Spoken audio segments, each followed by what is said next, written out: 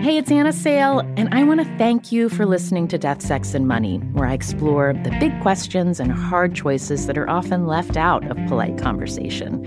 You can hear new episodes ad-free every week on Amazon Music, where you can find Death, Sex, and Money and all of your Slate favorites without the ads. I want to thank you for listening and for all your support as we at Death, Sex, and Money have made our move to Slate. Your stories, voice memos, and emails have meant so much to the team. As part of this transition, there's a new way to support our show financially at Slate, our new home, and you'll get something special in return.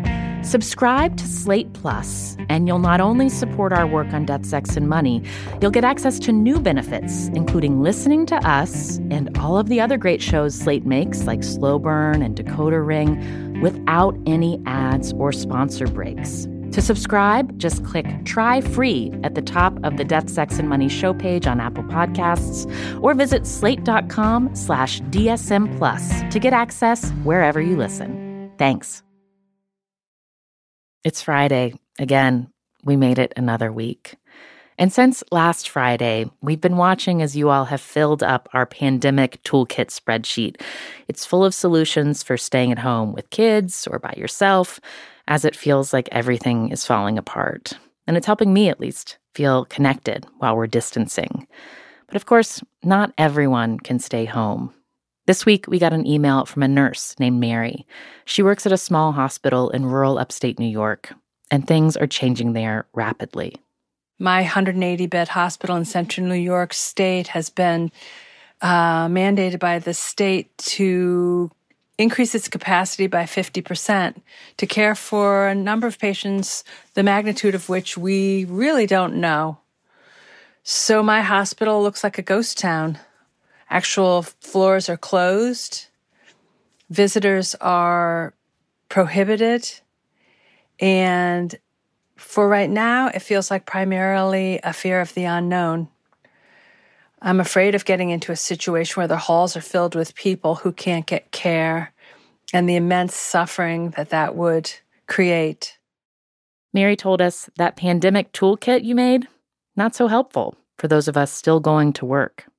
I'm looking forward to a show about the toolbox for the healthcare professional.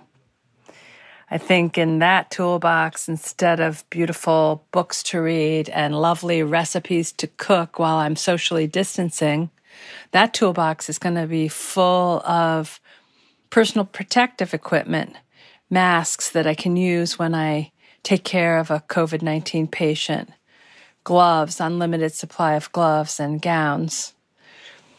I'd like to know how my nurse colleagues are managing through this crisis, especially those nurses who are giving direct bedside care to critically ill patients.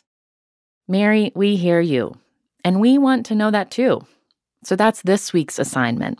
If you are an essential worker working in a hospital or a grocery store or keeping people's lights on or trash picked up, we want to know what's on your mind right now and what's helping you.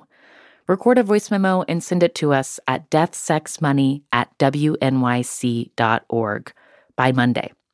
And we've got an assignment for you if you are not on the front lines of this crisis, and that's to reach out to someone you know who is. Thank you to Mary and all of you who are leaving your homes to keep the rest of us safe.